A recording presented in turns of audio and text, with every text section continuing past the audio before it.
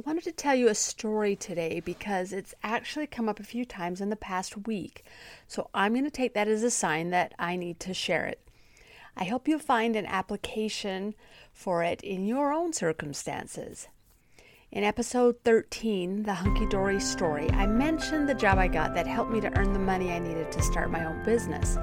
What I didn't tell you is the backstory of how I was first rejected when I applied for that job. Did I just ruin the story by telling you the ending? I believe we're unique for a reason. When we use our gifts, we all benefit. When we compare ourselves with others, we feel overburdened. That's why I created this podcast, a weekly show about connecting to your time, your life, and yourself. My hope is that you'll leave not only believing in the dreams you feel pulled towards, but knowing you've had the ability within you to do them all along.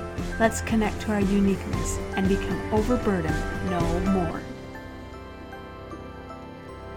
When I decided that I wanted to start working again and that I needed the job I got to be one I could do at home, I began looking for a sewing job. I don't even remember where I found it, but it was for sewing pillow covers for a lady who owned an Etsy shop. I could pick up the fabric at her home each week and return the completed pillowcases and exchange them for the next group.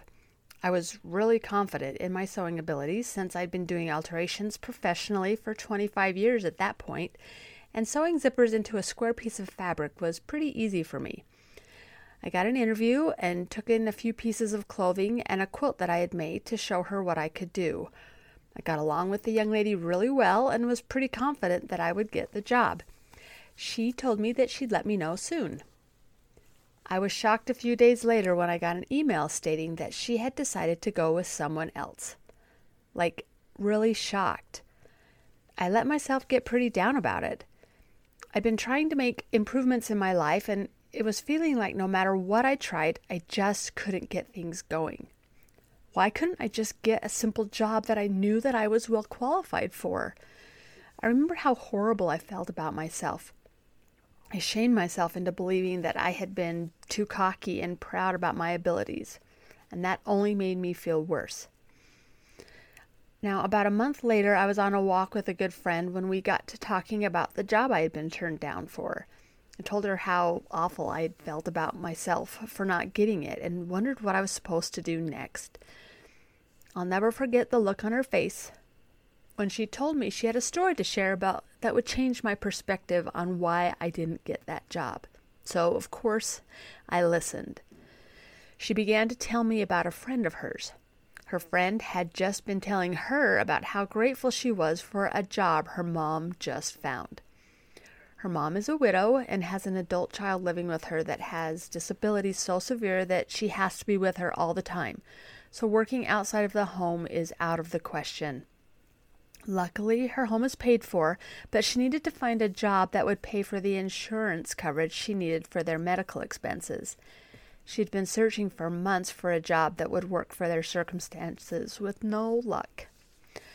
My friend's family was overcome with gratitude about a job her mom had just gotten. They'd had a large family fast and prayer just the Sunday before, hoping that their mom could find that specific of a job that she needed. I'm sure you can guess where this is going. Her mom was the one that got that job I had applied for sewing the pillowcases.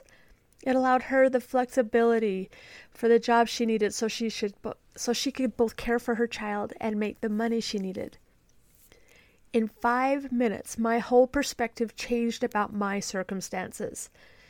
I no longer felt bad for myself that I didn't get that job. In fact, I was so grateful that I didn't.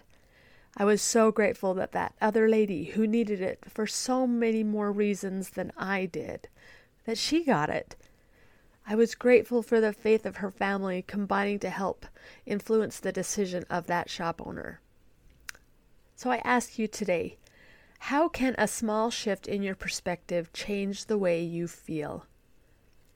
Who could you give the benefit of the doubt to? Could you take some shame away from judging yourself and turn it into a belief that the right thing is going to happen?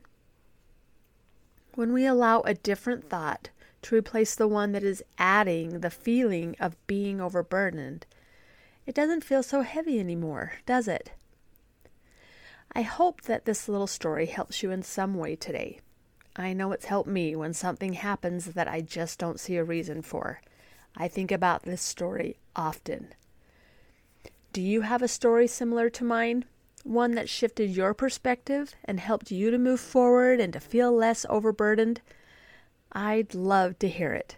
Send me an email at marla@hunkydory.com.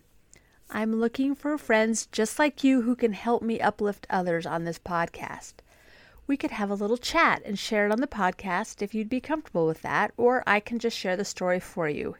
I'm happy to do it either way. I think it would be amazing. What better way to become overburdened no more than by sharing our stories? I'm looking forward to hearing from you. Have a wonderful day, and I'll see you back here again next week. I'm so glad you showed up for you today. Remember, the connections you make with yourself are powerful, and that will spread to the people you love the most. Sending lots of love to you as always. Make it a great day, and I'll talk with you again next week.